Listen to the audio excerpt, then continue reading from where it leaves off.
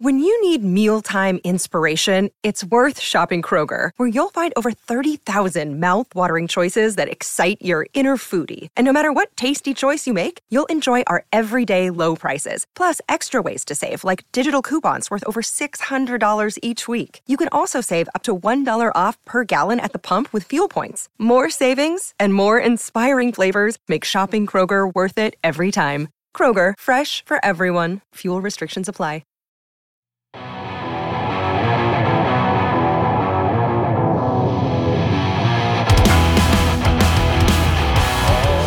Welcome to Out of the Blue from Maize and Brew, part of the SB Nation Podcast Network. The podcast that, much like 90s icon, the Energizer Bunny, just keeps on going and going, even though you may not have asked for it.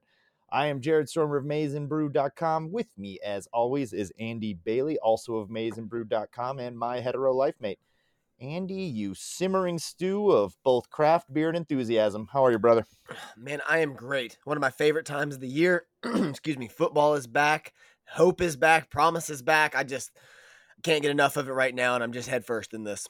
Yeah, I'm aware. I'm trying to spend time with my father over the weekend. You're breaking down Julius Welschoff's 3-gap technique, and I'm like, bro. Like, look at his hands. Look where they are. Like, I'll get to this. Yeah, I've been I think I'm just more excited this year than normal, because last year we didn't have this. Like, we were uncertain if we were ever going to have it. And when we did, it was just kind of half-assed. So this year it feels good to have everything really back to normal.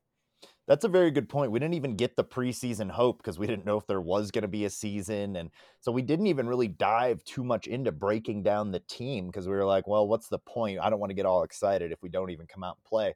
We feel pretty confident that we are going to play what hopefully is an entire season. So I do understand, like, it is more normalcy in like the preparation. So, I mean, it is nice to actually look at some of this with the knowledge that there's games on the way. It feels much better than last year because it's just, it feels kind of concrete. Like the fact that I just don't see Michigan being like, well, no fans right now after season tickets have been selling and everything else. I feel like it'd be really hard to back out, take that revenue hit. And I don't know. I really think this is going to be like a full season. I think we're going to get through it. Fingers crossed. Fingers crossed. And I mean, we're not a COVID podcast and we're not virologists or anything like that, but with more places kind of making the vaccine mandatory, trying to get to that 70% threshold, which they say is what we need to have completely packed stands at the Big House. I mean, there's some reason for optimism that we can get to that point, because that's what I want, man. I mean, that's one of our biggest advantages at Michigan is the Big House. So need to be able to use that. I'm so thirsty for Michigan football. You could put me there with 110,000 people that have COVID currently, and I'm still going to go to that game. Like, I've had everything taken away from me. I've done my part. I want my football back. I will wear a hazmat. So I'll do whatever you want me to do. I'm going to the games. Okay. That's just how it's going to be this season. Yeah, you could put me in a spacesuit and hook me up to oxygen. Just get me there. And like, I'll go see Northern Illinois like that. You could put me in a man thong and nothing else, and I'm still going. A man thong inside of an iron lung. I'm there against Washington. I'm still going. All I have to do is take my pants off and I'm fine. So let's do this. Any excuse for that. We know how to. All right, let's touch on some news before we get into what is part 2 of our season preview, following up from last week. But some minor news. Well, not necessarily minor, not for him. Chaundee Brown has signed with the Los Angeles Lakers, going to go to a team that likely is the favorites in the Western Conference. And this dude just seems like everybody on Michigan loves him. Like every single thing you see on social media, couldn't be happier for Chaundee Brown. So it looks like he's not just a fan favorite, but a team favorite. So super excited, happy for him. I was going to say everybody should love Chaundee Brown. How do you feel about him? I mean, obviously, I'm a human with a pulse and a heart, so I love him dearly, like a brother. Exactly. I'm the exact same way. I'm glad to see this is a universal thing. And the fact he's going to get his shot in the NBA, probably be a 2-way contract, see him in the G League, get some time under his belt, but he can make an impact defensively. And the way this, like, LeBron kind of rotates his supporting cast if you're not getting your job done, Chaundee does things that complements his game, like stand over here, do nothing, and shoot the ball when I give it to you.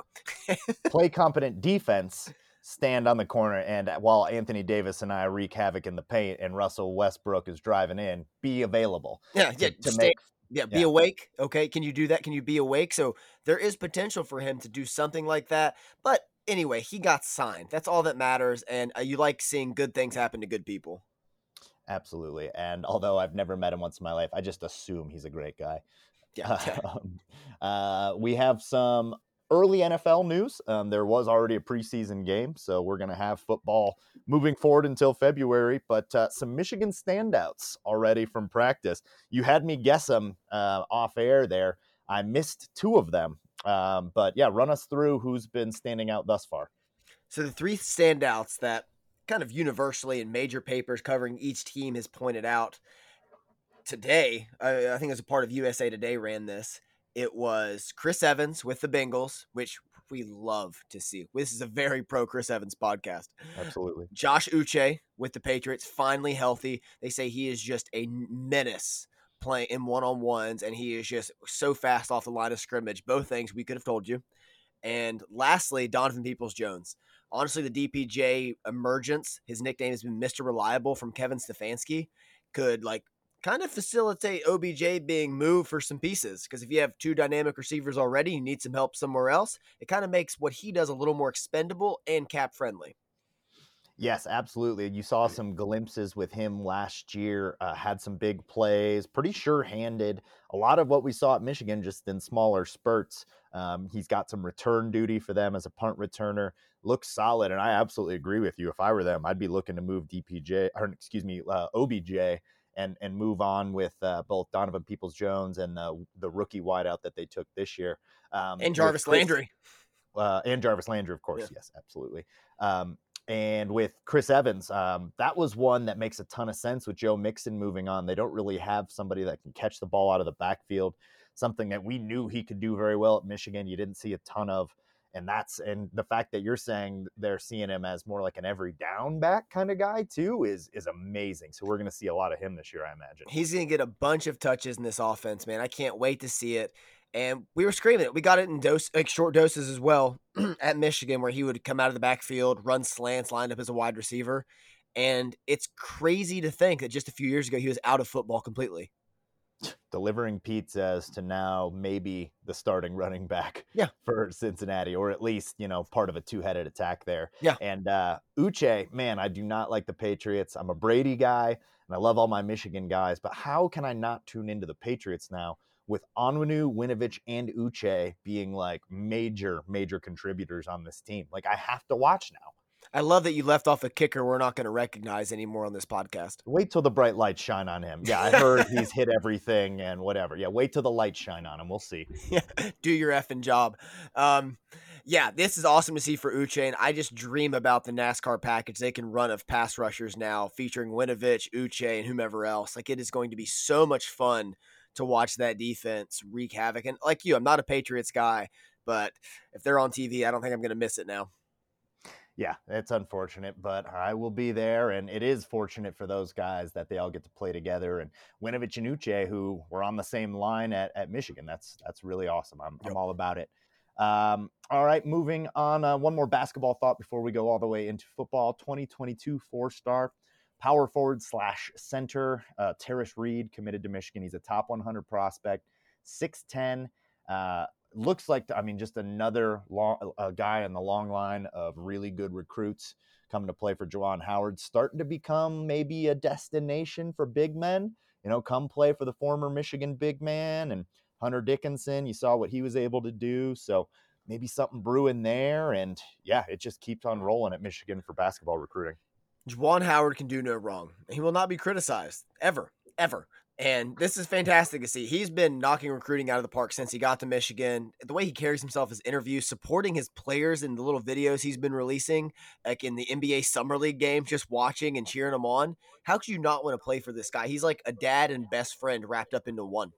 I try to take myself out of it and being a Michigan fan, but just watching it and seeing how he interacts, I agree with you. Like, that has to be. And he's played with LeBron. He's played with Dwayne Wade. Yeah. His kids are playing currently. He's the ties to the program. He's got it all. He checks every box. And yeah, I think Michigan's going to keep rolling in this new center. He's no Musa Diabate, who looks like Kevin Garnett reincarnate in some of the videos. Looks absolutely absurd, but he's a very talented player. And yeah, and they're just bringing him in one after another.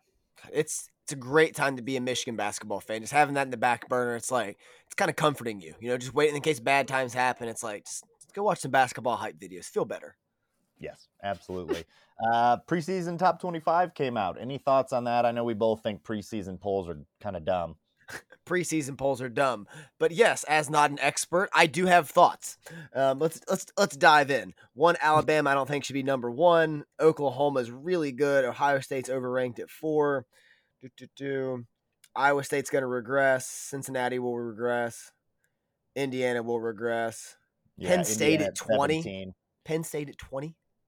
What? Penn State I don't know what to make of Penn State. We're not to there yet as far as breaking down that team, but I do think Indiana at 17, based off of what happened last year, shouldn't really base much off of last year. No, Texas at 19, Louisiana at 23, and Michigan comes in on the coaches poll at 26, 27, 28, 29, 30, 31, 32, 33, behind teams like Brigham Young, Liberty, Northwestern, and Coastal Carolina. I mean, bulletin board material right there. We will also play 6 of the top 27 teams this year. So once again, Michigan among the most difficult schedules in the country. Just get used to it now, I think. Liberty. They have that great quarterback and who else? Some guy that's going to be like Secretary of Foreign Affairs one day. Ooh, I'm scared of that. Yeah.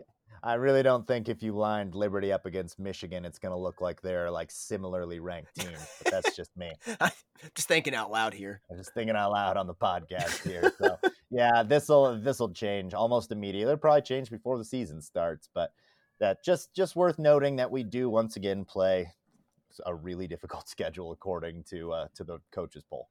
Yeah, it's the preseason poll shouldn't come out till after week 4. Get some of the season in you, but it's always fun to see what happens because Michigan's been overranked before, underranked before, so it's kind of fun to be in the underranked position.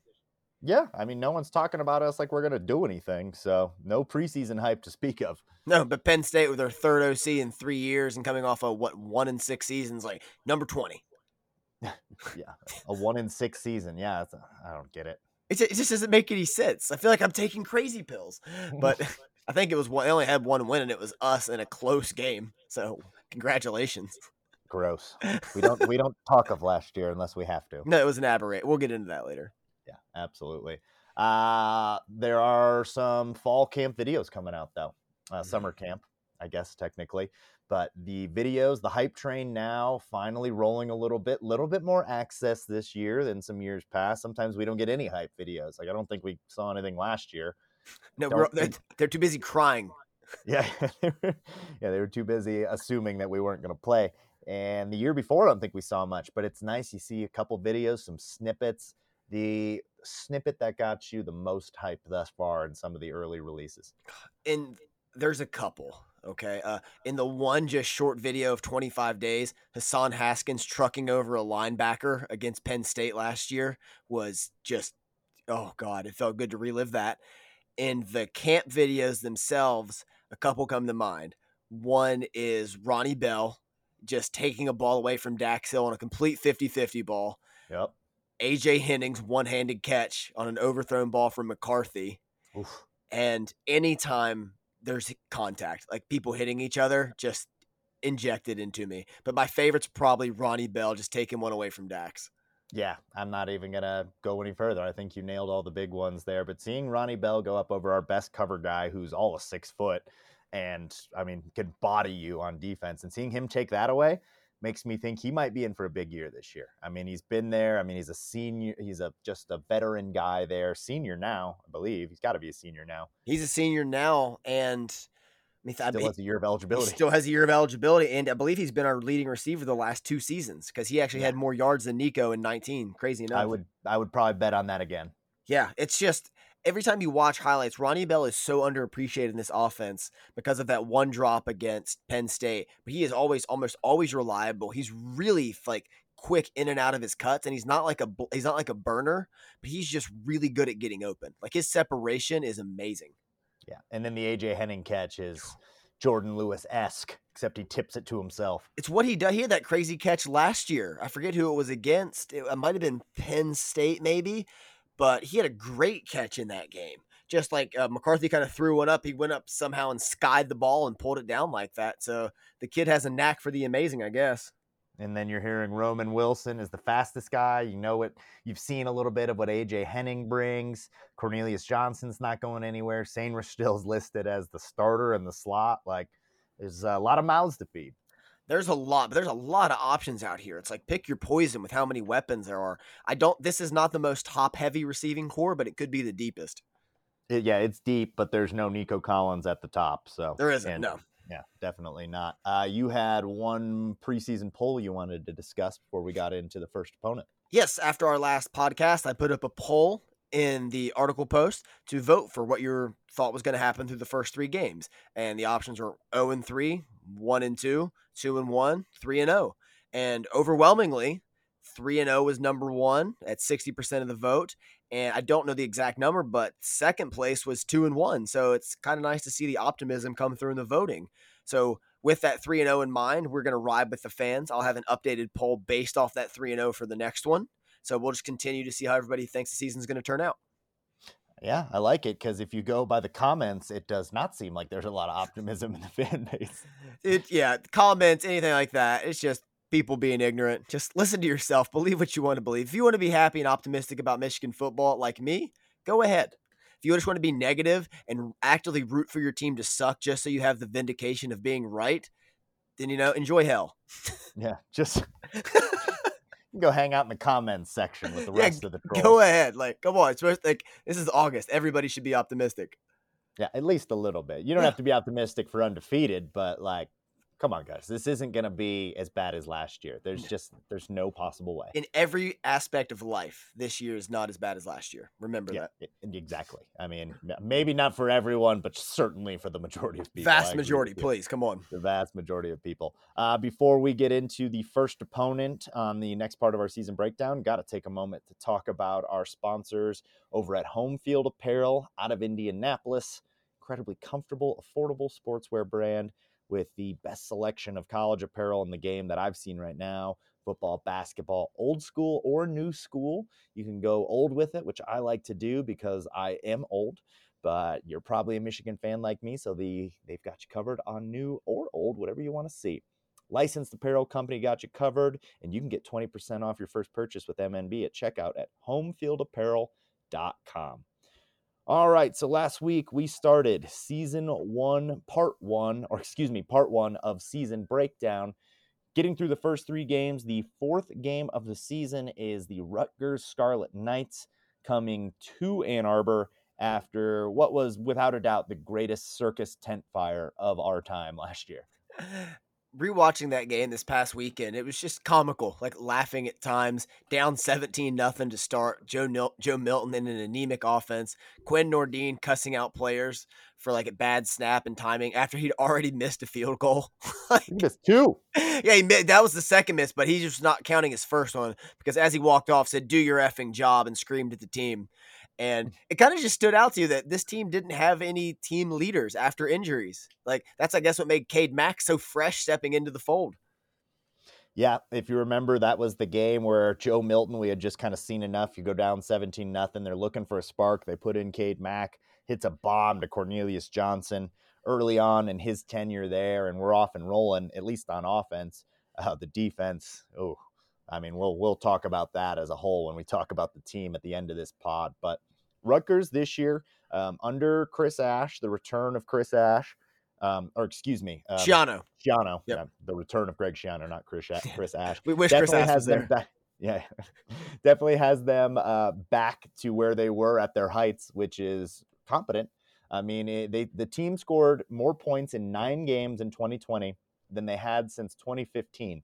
And they did 9 games last year, 12 games every other year. So that shows you the improvement in that offense. 339 yards per game, 27 points per game, and all 11 starters coming back on offense. Their offense went from 129th out of 130 to 78th out of 30th. They averaged 13 points a game in 2019.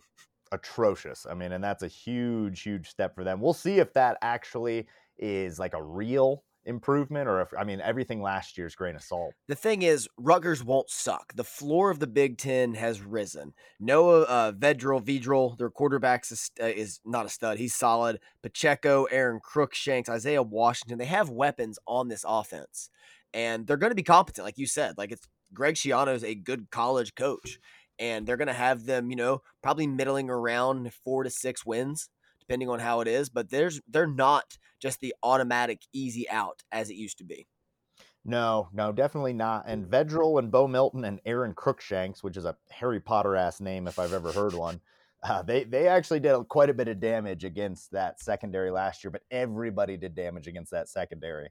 So their offense, while is greatly improved, have to get to there. But on defense, I don't know. Allowed 449 yards and 32 points per game. Dwumfor is gone, and he was one of their best guys. They're relying on transfers on the D line. Sneaky good linebacker core, and secondary, I wouldn't really worry too much about their secondary. So while the offense should be good, Michigan should be able to score on them relatively easily. Yeah, their scoring defense improved from 82nd in 123rd in 2019 to 82nd. Keep in mind, Michigan's was 95th. Yeah, I'm aware.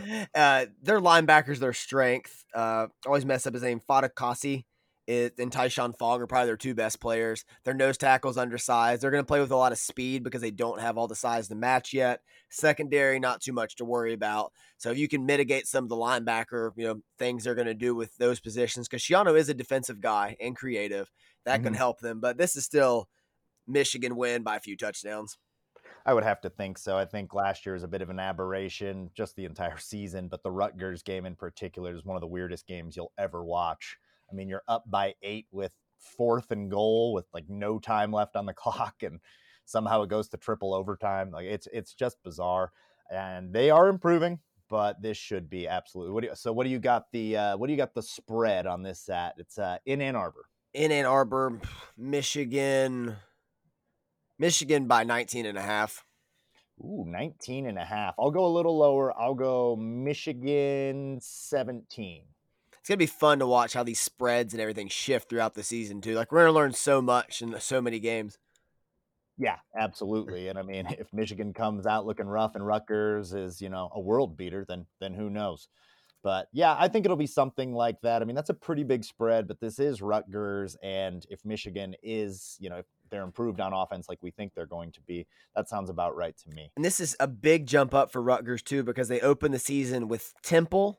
Then they go at Syracuse, home for Delaware, and then on the road at Michigan, and then home for Ohio State back-to-back. Man, that is a cupcake opening. We haven't had a cupcake opening like that in a long time. 16 would be the last one, Hawaii. Yeah, but I mean, that's several in a row, cupcakes. Yeah, they get those first few to just ease into the schedule. So when they come to Michigan, it's going to be a big shift in competition, a big step up. Absolutely. But good chance for them to reach bowl eligibility with that opening to your schedule. Yeah, this is great for the Big Ten, man. I love this. Yeah, absolutely. All right, we're going to take a quick break. When we come back, we've got Wisconsin, Nebraska, and Andy is going to do his best to convince me that I should be optimistic going into this season. We'll be back right after this. Okay, welcome back to Out of the Blue. We are doing part 2 of our season breakdown, just wrapped up with the Rutgers Scarlet Knights. Should be pushovers. But things get a little bit more interesting after that. Without a doubt, the biggest test of the year, even in Washington included, comes when we go to Wisconsin at Camp Randall after a disaster game last year. And who knows if this will be at night? I don't think we know yet. I would doubt it coming after their Notre Dame game. Too early. Yeah. And they're coming right off of Notre Dame. So this will be difficult for them as well. This is one that everyone's going to have circled. This is exciting. Michigan has always struggled in Camp Randall historically, 17 and 19 in the Harbaugh era. 17 was rough, the Brandon Peters injury game. 19 was when Jonathan Taylor just ran wild in the early part of the season in that one and got out of hand too fast, kind of like 2020.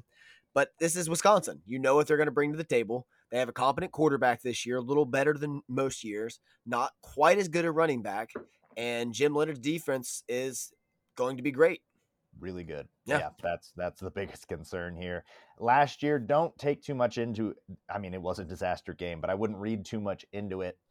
It was bad from the start with turnovers and miscommunications and bad play calling in that game. And it was bad. I mean, it was 28-0 at the half. Worst And Michigan game of the Harbaugh era. it was probably, well, I don't know. The worst loss is the Michigan State loss, but that was the worst performance. Yeah, complete, just utter breakdown at all levels. Yeah, so I don't want to go too much into that, but yeah, they're going to be good again this year, especially on defense. But I'm concerned that their O-line, which they considered not one of their best O-lines last year, was really pushing our defensive line around. They bring back 3 guys in that offensive line, along with the best quarterback since Russell Wilson to wear a Wisconsin jersey and Graham Mertz. So reasons that you should be frightened are those. But like you said, there is no Jonathan Taylor, and that has got to be at least a little bit of a comfort, especially to those guys on defense. It helps a lot. They also have Danny Davis and Kendrick Pryor on the outside. Danny Davis killed Michigan last year with end around after end around. But like I said before, this is, what Wisconsin's going to run. They want to try to establish the run. They're going to run a bunch of jet sweeps, and they're going to work off play action. The biggest fault in last year's game is we could never get Wisconsin off schedule. Everything was 3, 5-step, 7-step drop. It was all perfect. All how it had to be. It was like a 7-on-7 drill because our pass rush was completely non-existent in this game. Our defensive line got demolished in this. It was bad. Both sides of the line, this is the worst. I mean, pick a side of the line that was worse. It was probably the defensive line. But, I mean, at this point, we have Jess Spade in there. We're running out Luigi Villain. It's a mess out there. We're trying to find guys. Hutchinson's out. Pay goes out. There's just no bodies, and you can't generate any pass rush. And against this Wisconsin offensive line, I mean, look how it was when we had Gary, Charlton, and Wormley. It's still tough to get in on these guys. I do think, and we talked a little bit about this off air, that the switch to the 4-3 under, the 3-4, however you want to look at it, that with our personnel is going to really help in this game, especially with those jet sweeps. I do not see that being as big of a problem when you got guys on the outside, like whether it be Upshaw on one side or Ojabo on the other, or maybe it's Barrett's tracking those guys down. But we're going to have more linebackers on the field and more speed, guys lined up a little bit wider that are able to take away those angles. So I'm not as worried about the jet sweeps, which you should never be worried about jet sweeps killing you. No, and to the point of the new defense as well, it's going to be more malleable. Like when Mike McDonald spoke in the preseason, he said, we're not going to run the same defense against Western as we are Washington. They're going to change it up based on opponent. So to that point, we're not going to play our safeties 20 yards off the line. They can play closer to the line of scrimmage and make those plays with the speed that they have instead of playing way out of position and then trying to run up and make a play like that. So they're going to be enabled to make more plays against this team. And I think it's just going to go. It's going to go so much better than last year. I'm not saying the team's going to win, but it's going to look competent, which I'm excited about. I think this is going to be a good team to play downhill against, and we know that's what McDonald wants to do. First of all, because Graham Mertz just hasn't really faced a ton of real pressure. I mean, last year was just there's no fans. I mean, they didn't really face anybody that was super competent and had like a full. They did play Ohio State last year, but I mean, just the truncated season, I don't take any of that for granted. But put this guy with some fans in the stands, a little adversity, come downhill against him in that running game, come downhill against those jet sweeps, make Graham Mertz beat you, and let's see what he's actually got. And, that pressure will help our secondary in this, like you were saying. So, 100% agree. It's going better than last year.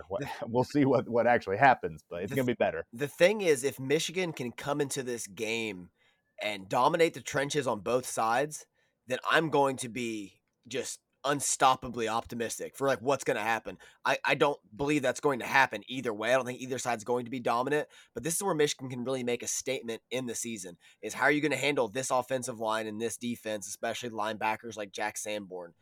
Wisconsin has Big Ten title aspirations. They're a very good team. So this is the biggest middle season test for them. So each kind of quarter of the season has that test. So you have Washington at first. Now you got Wisconsin. This is the big test of the year, in my opinion. Hardest game until you get to Ohio State. Absolutely. And with Harbaugh's record on the road at Camp Randall, but also Harbaugh's record coming off of a defeat against Wisconsin and Penn State. So something's got to give there. Wisconsin, a little bit tougher schedule, but they get Penn State, Michigan, and Iowa at home. And I mean, of the 3 stadiums to miss, my goodness. Yeah.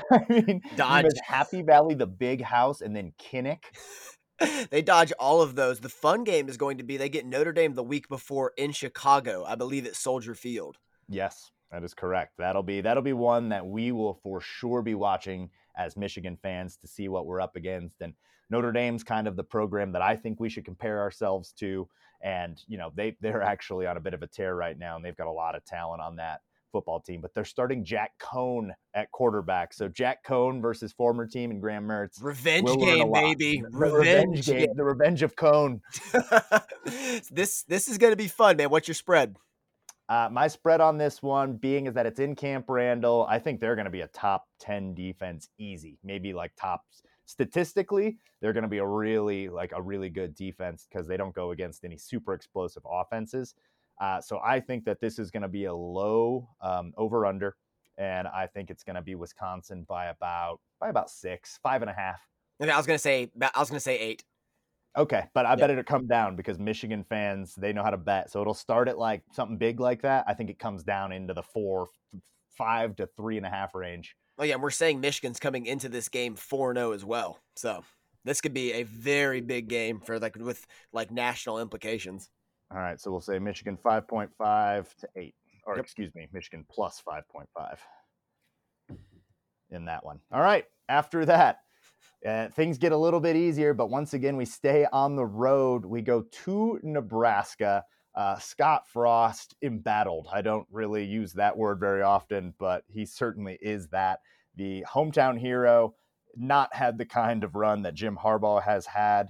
So if you want to look at, at the grass is always greener, you look at Nebraska because, things are rough there, and this might be a make or break year for Scott Frost. And I think it's going to be a break year looking at their roster. They just can't catch a break. And it's so funny how many Michigan fans, ourselves included, were such big Scott Frost guys. And he gets to go back to the place he wants to be in, of all places, and just been terrible. The last game we attended together was 2018 Nebraska at the Big House. And lovely. Didn't go well for them. No, it did not. And things haven't really improved. I know a couple Nebraska fans, and I ask them, and most of them do think the team is improving, but not enough that it's going to make any sort of difference. Like, look at the Minnesota improvement. You just haven't seen anything even close to that, or no reason to think that it's coming. You have a talented quarterback. You get some transfers coming in, the talented running back from USC. I think it's Marquise Stepp. But once again, for like the third straight year, you lose your top receiver, and you got to rely on transfers and young guys. Adrian Martinez is back for what I believe is his 17th year. So he's still somehow their quarterback.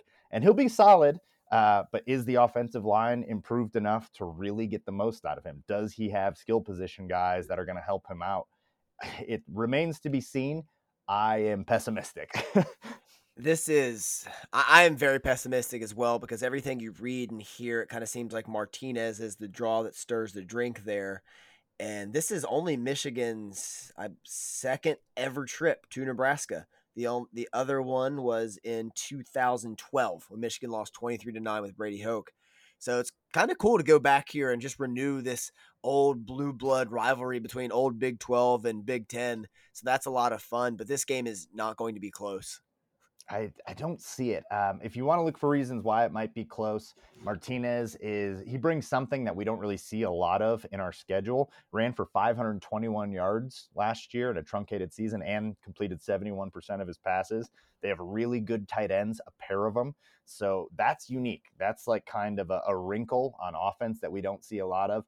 And classic trap game. And Nebraska, no matter how bad they are, their fans are loyal. There's nothing else to do in Nebraska. They're going to be there. It's like they close down the mills and the farms, they take a half day there and they attend the old ball game.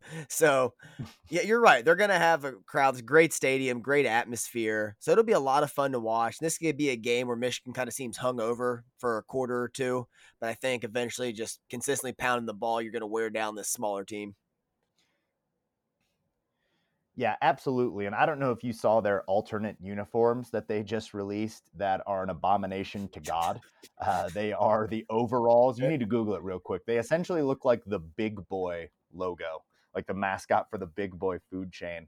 It is an egregious uniform. I hope this is the game that they pull them out for. Man.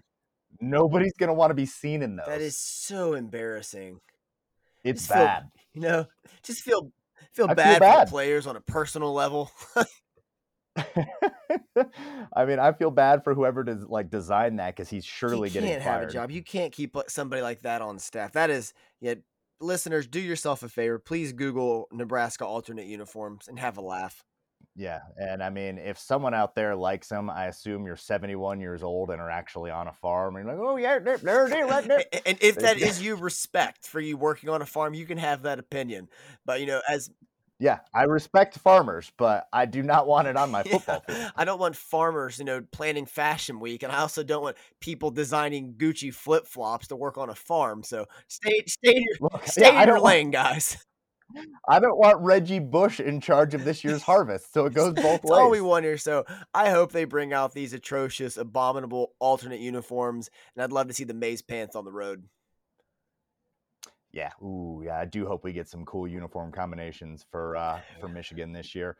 Nebraska's defense, anything worth mentioning? They should be slightly improved, but they just haven't been good yet. And Scott Frost, who's an offensive guy, his defense has shown more growth than his offense. Yeah, they're the famed black shirts on defense. You get more results for Mussolini's death squads in the 20s now than you do their defense. It's a deep cut reference for you.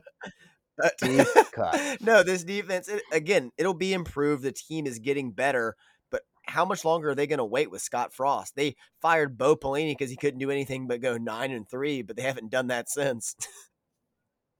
Yeah. I would just say with this game, just don't get caught sleeping because of where it's at on the schedule. Just go out here, run the ball, wake up, and then just, finish off. Because Nebraska and Scott Frost especially would love nothing more than to ruin this season. What's the spread here? It's on the road. Michigan by 11.5. Oh, we share it. That's exactly the number I had in mind. It's going to double digit seems right. But just nothing too big on the road after Wisconsin. Come on. Yeah, I think it'll be 2 touchdowns. Michigan's talent takes over later in the game. But if Martinez just gives them fits, I mean, we'll see. This would be one that I really wouldn't want to touch the over-under, whatever it ends up being, because I just don't know. On the road, Martinez could have a big game. Glad Don Brown's not here. He always struggled against a versatile quarterback like this, unless for whatever reason it was Trace McSorley in 2016, which still baffles me. But yeah, so this is a game I'm glad he's not there. Adrian Martinez, congratulations on your 9th year of eligibility. Yes. So we're not going to do full-on predictions yet, not until the end, not till right before the season. But where do you see Michigan kind of sitting after, now we're about halfway through the season? Where would you imagine that this team 5-1. 5-1 sounds right. I agree with you. I think it's 5-1. How good are we going to feel if this team is 5-1 halfway through? I mean, I feel like it'll probably be a 9-3, 8-4 type of team. And then, I'll feel pretty solid about that. It'll be fun to watch. I've had a lot of fun watching 8-win teams. Now, what's that segue? Oh, boy. The man just unfurled a charter. Ladies and gentlemen, you can't see him, but he has been working on the Sermon of Bailey, the Sermon of Optimism for the last week and a half. And he is going to grace us all with why we should be optimistic about this season. He's going to try and persuade me. I really want you on my side here because I just need you drinking this Kool-Aid with me, especially if I'm going to buy you a Michigan-Ohio State ticket. Yeah, well, things just got a little saucy, did they not? All right, I'm ready for it, man. I'm already starting to lean your way, but I've also been watching last year's tape. And all right, so I'm going to lead off with a positional breakdown just by each one, just a little here and there about it. And then by the end, I'm going to get into Harbaugh and the coaches and just my overall thoughts. It won't be that long. Wait. Don't worry about that. All right. Father Bailey is at the pulpit. All right, positionally, starting with quarterback. Joe Milton was abjectly terrible last season. Go back and watch. The man has less confidence than a 7th grader at a Sadie Hawkins dance. Cade McNamara was a 3rd-string quarterback who gained valuable experience. This feels like 2017, but now you have something to build off of. And he doesn't need to win games. He really just has to not lose them. He just needs to be supercharged Wilton Speight. Look at Wilton Speight's numbers from the first half of 16. It's kind of frightening how prolific he was. But we just needed to be supercharged Wilton Speight or just a game manager. He protected the ball last year when he was in there, and that was fine. The reason we don't need him to win games is because of our backfield. Oh my God.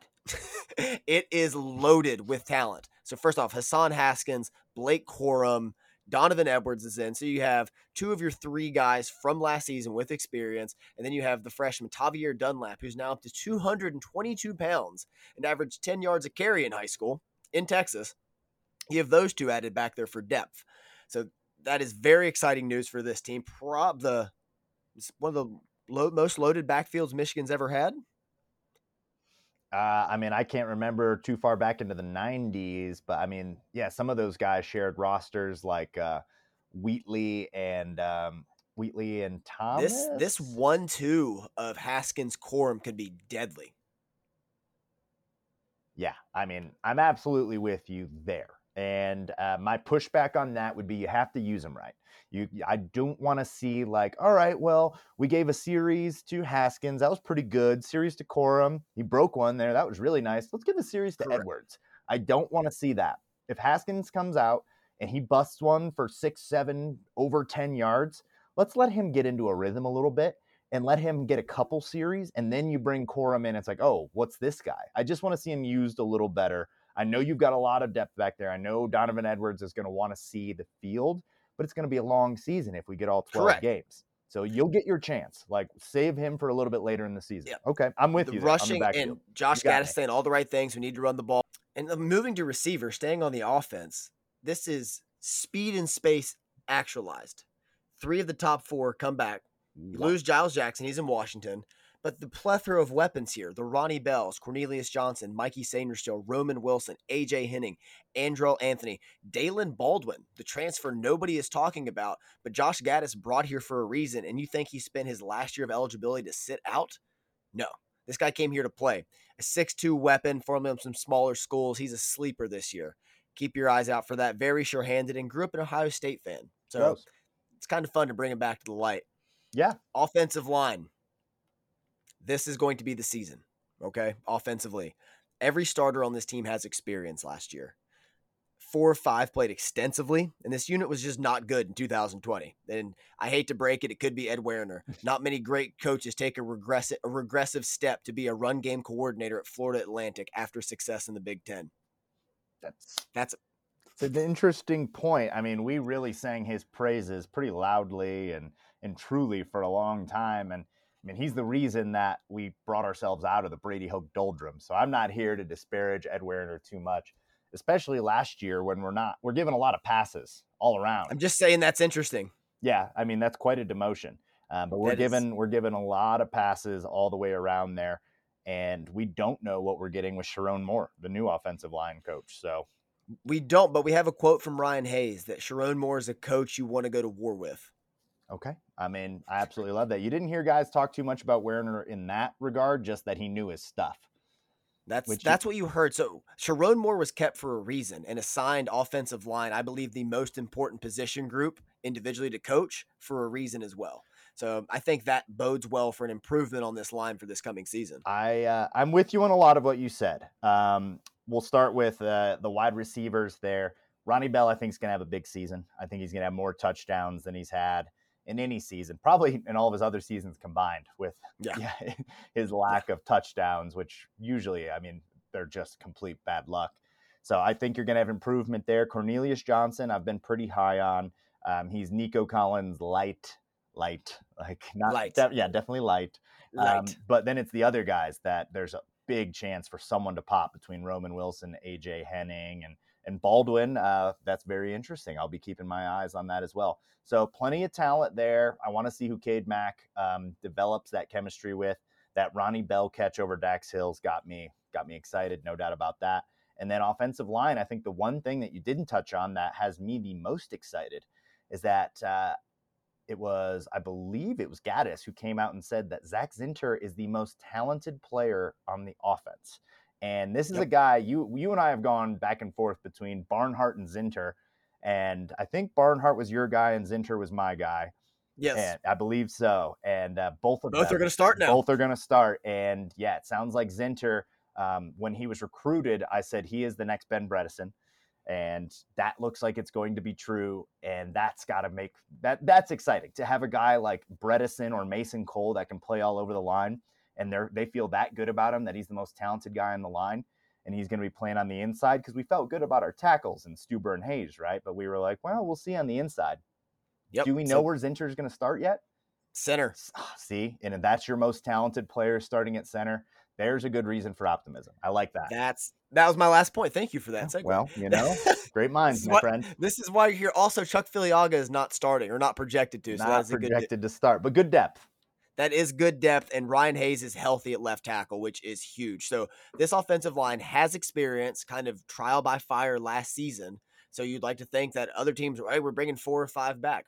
We're also bringing 5 guys back with experience. So something to lean on a little bit. Absolutely. On rewatch, Stuber was not as strong as you and I initially thought he was, but last year was just a really bad year all around.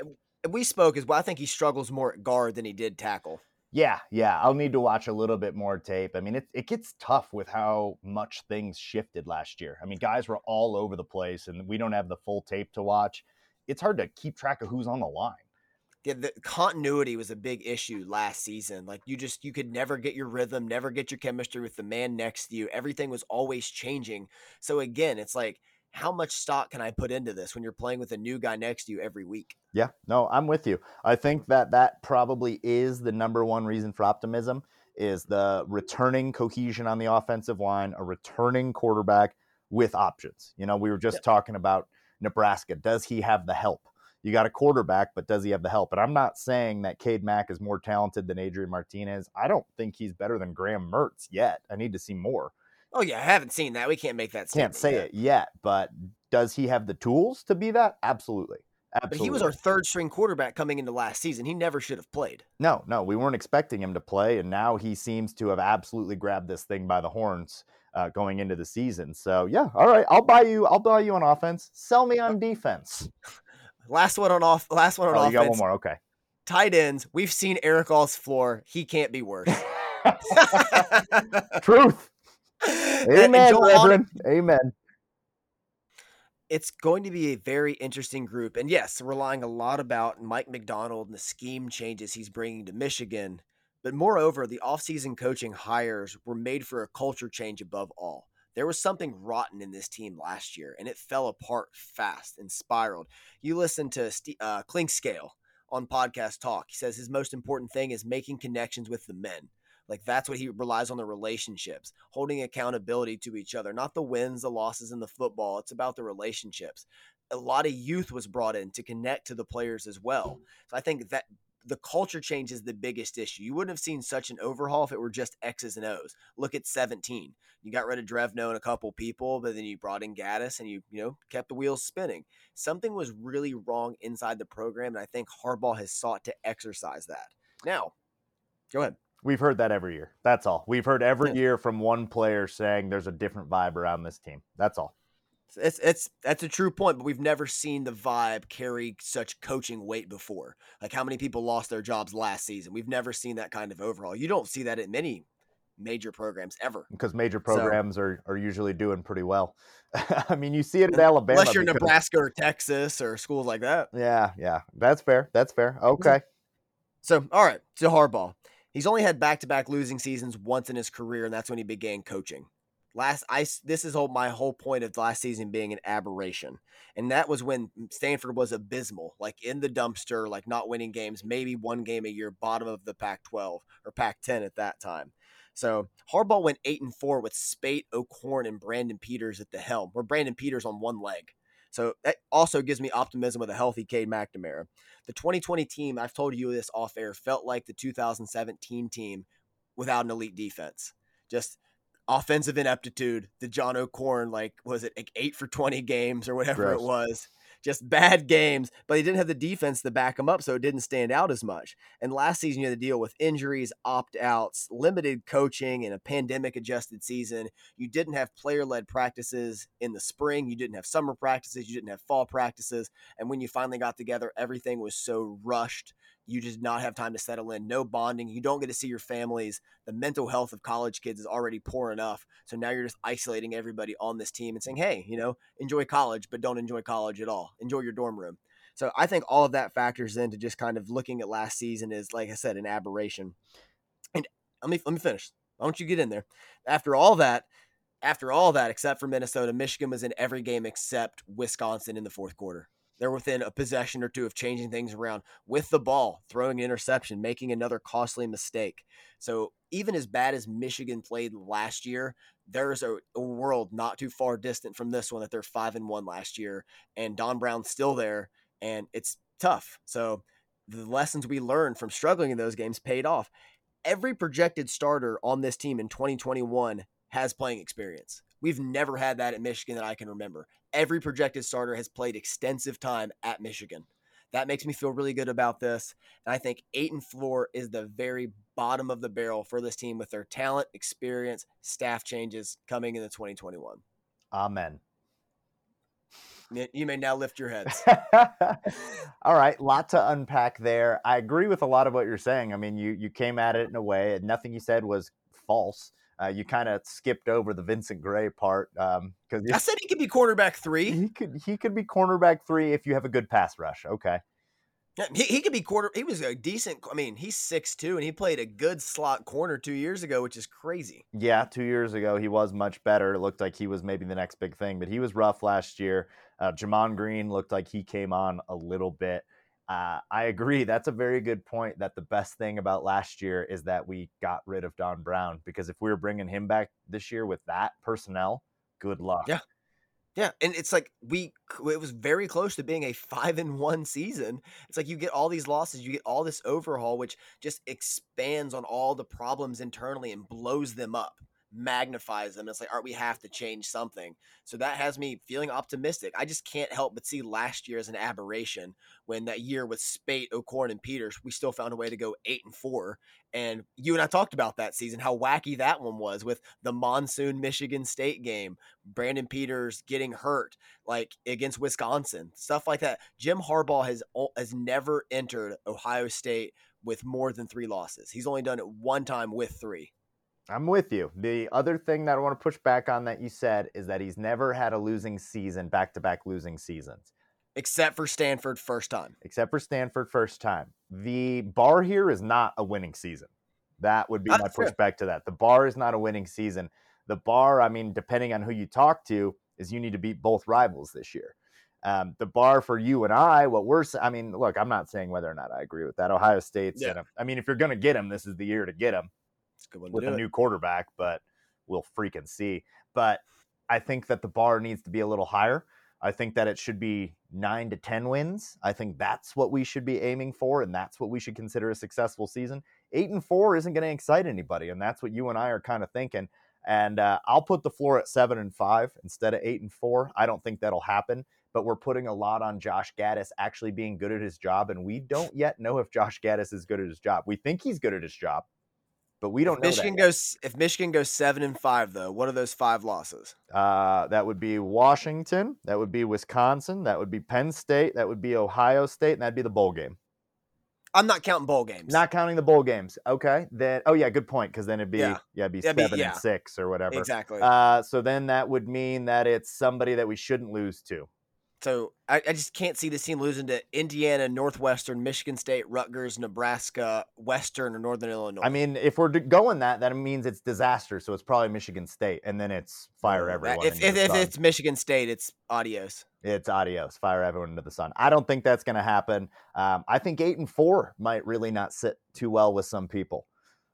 8-4 should be acceptable after going 2-4 last year. 8-4 and building, yeah, that should be okay. It should be okay, but we'll see. I mean, I don't know. If we get absolutely trounced in those losses and Ohio State absolutely beats the brakes off us with a freshman quarterback, I mean, it's hard to predict the will of the fan base. And you and I mean, it'll be hard to – how are we going to be feeling if we see Ohio State steamroll us again by 30? I think that's the worst part of all of this is I think the program, especially in 19 and 18, is overlooked how good it was because of those blowout losses. Yeah. No, I'm with you. I mean, you've got me optimistic, but optimistic to the point that I kind of already was. The floor has to be 8-4 though. I think you're right. If the floor is 8-4, and then we're trying to see maybe can we scrounge together 2 more wins to get to 10-2, 10-2, I don't care where you're at. That's a good season. Yeah, I think that's realistically where they could be. Like it'll be decided. I think they'll get Washington, and it's like you have to split Penn State and Wisconsin, and Yep. then you enter Ohio State last week of the season, 10-1. Yep. And with a chance to make some noise. At least you're part of the conversation at the end of the year. Exactly, and that changes everything. And not to mention that realistically, 20 of 22 starters, save Hutch and Dax, could all come back. Absolutely. No. I mean, they definitely could. I don't think, Hutch and Dax probably not happen. There's going to be some other guys. Ronnie Bell could come back. That'd be awesome. I think he will. It's 6 foot, undersized. Like, oh yeah, he's going to come back. Yeah, we'll see. Well, I mean, hopefully he has a big year. But all right, that was a lovely sermon today. Thank you. Don't let your Penn State fans off the hook. They get a B back, and we just sit here in mediocrity. That's such BS. It's true. It's true. Why are Penn State fans so optimistic after 1-5 or 1-6? 1-6? Yeah, something like that. You have Sean Clifford with his third OC in 3 years. What? Yeah, that's a good point. You should have just said that. Why does Penn State get to be optimistic? That's what they're ranked like 17th. Texas 20th. Is 19th with like come on. Yeah. I hate that. Oh, Michigan's gonna win 4. Shut up. Yeah. All right. I'm with you. Your last point was your best point. Why do you get to be optimistic and we don't? Exactly. Like, just have fun. Enjoy the season. Absolutely. Yeah, guys, take it easy on the comments. Try to find some joy in this season because you're going to feel really dumb if we start out 5-0. You're going to be like, wow, I was kind of a hater when I didn't want to give this team any sort of love when there are some reasons to be optimistic. I absolutely agree with you. I'm more sold on the offense than the defense, though. And I just really feel like Michigan, when our defense is stout, that's when we're at our best. But it's when they're at their best. But if Michigan's offense is electric and we're just in shootouts week in and week out, it's going to be a hell of a season. It's going to be a lot of fun. We're going to lose some hair, but whatever. It'll be a good time. But yeah, you want to be optimistic. You don't want to be a negative fan that's vindicated when the team loses. That's just a miserable existence. Go outside. You want to be optimistic and support your team. So get on the train. Let's pump this thing going. It's August. Like, come on, let's get it rolling. Let's go. All right. This is your absolute minister of culture moving forward, Andy Bailey, the pastor, Father Bailey. This is why I'm here, guys. Come find me at a tailgate this season. All right. That's going to do it for Out of the Blue tonight. Thank you for stopping by. Make sure that you like, share, and subscribe wherever you get your podcast, whether that is Apple Music, Spotify, wherever. Follow us on Twitter at Maize and Brew. I am Jared. That is Andy. We'd like to remind you that especially when it is football season, go blue.